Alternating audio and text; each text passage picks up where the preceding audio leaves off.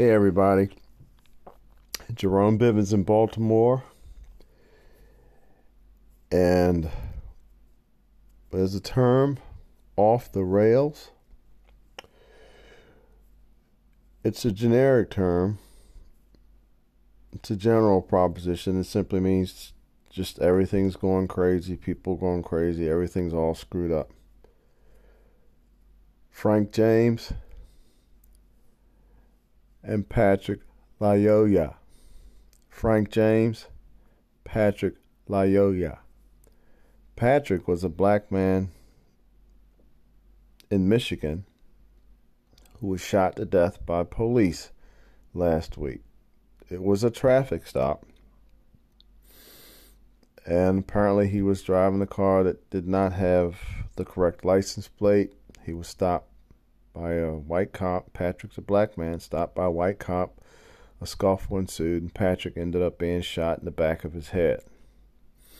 Frank James, black man, 62 years old, is alleged to have got on a subway in Brooklyn, New York, deployed a couple of smoke canisters after putting on a gas mask, and then fired 33 shots.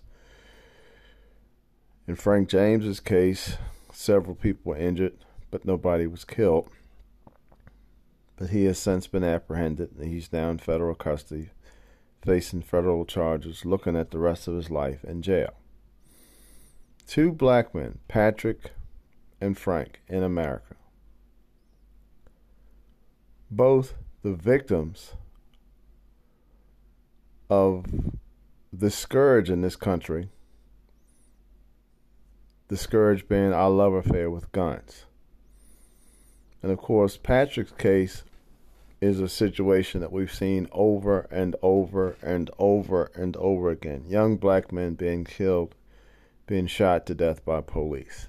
It would not happen if guns were not so readily available in our society. And let me be clear, we've always talked about keeping the guns away from the bad guys. But I submit to you, anybody that uses a gun in a fashion that's not the right way is a bad guy. So that includes people in law enforcement as well. And again, if the cops didn't have the guns, they wouldn't be shooting and killing people. Now, obviously, Frank's case is a situation that also probably demonstrates the mental illness issue that we're dealing with in this country. See, when you have bad cops with guns, you have problems. But when you have mentally ill people with guns, you have problems.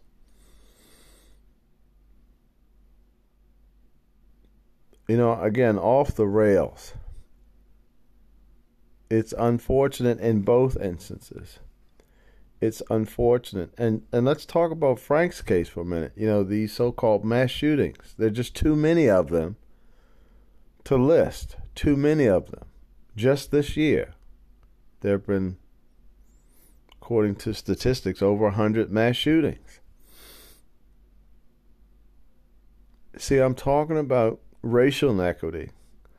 I'm talking about mental illness and the lack of our society's efforts to address it. And I'm talking about guns and gun violence. We have a black man in Michigan shot to death by police. We have a black man in New York City who opens up and fires a handgun on a crowded subway. We have so many problems in this country. Again, we have so many issues to deal with.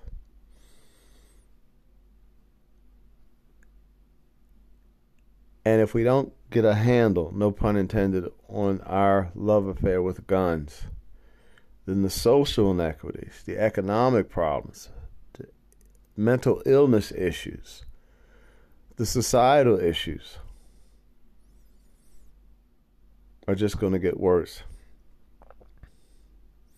You know, my heart goes out to Patrick's family. My heart goes out to all of the people affected by the shooting in the Brooklyn subway. But this is a time when we need to talk about all of the progress that we've made, and we need to continue the progress. Mental illness, race, gun violence. We need to deal with these issues because the country is going off the rails.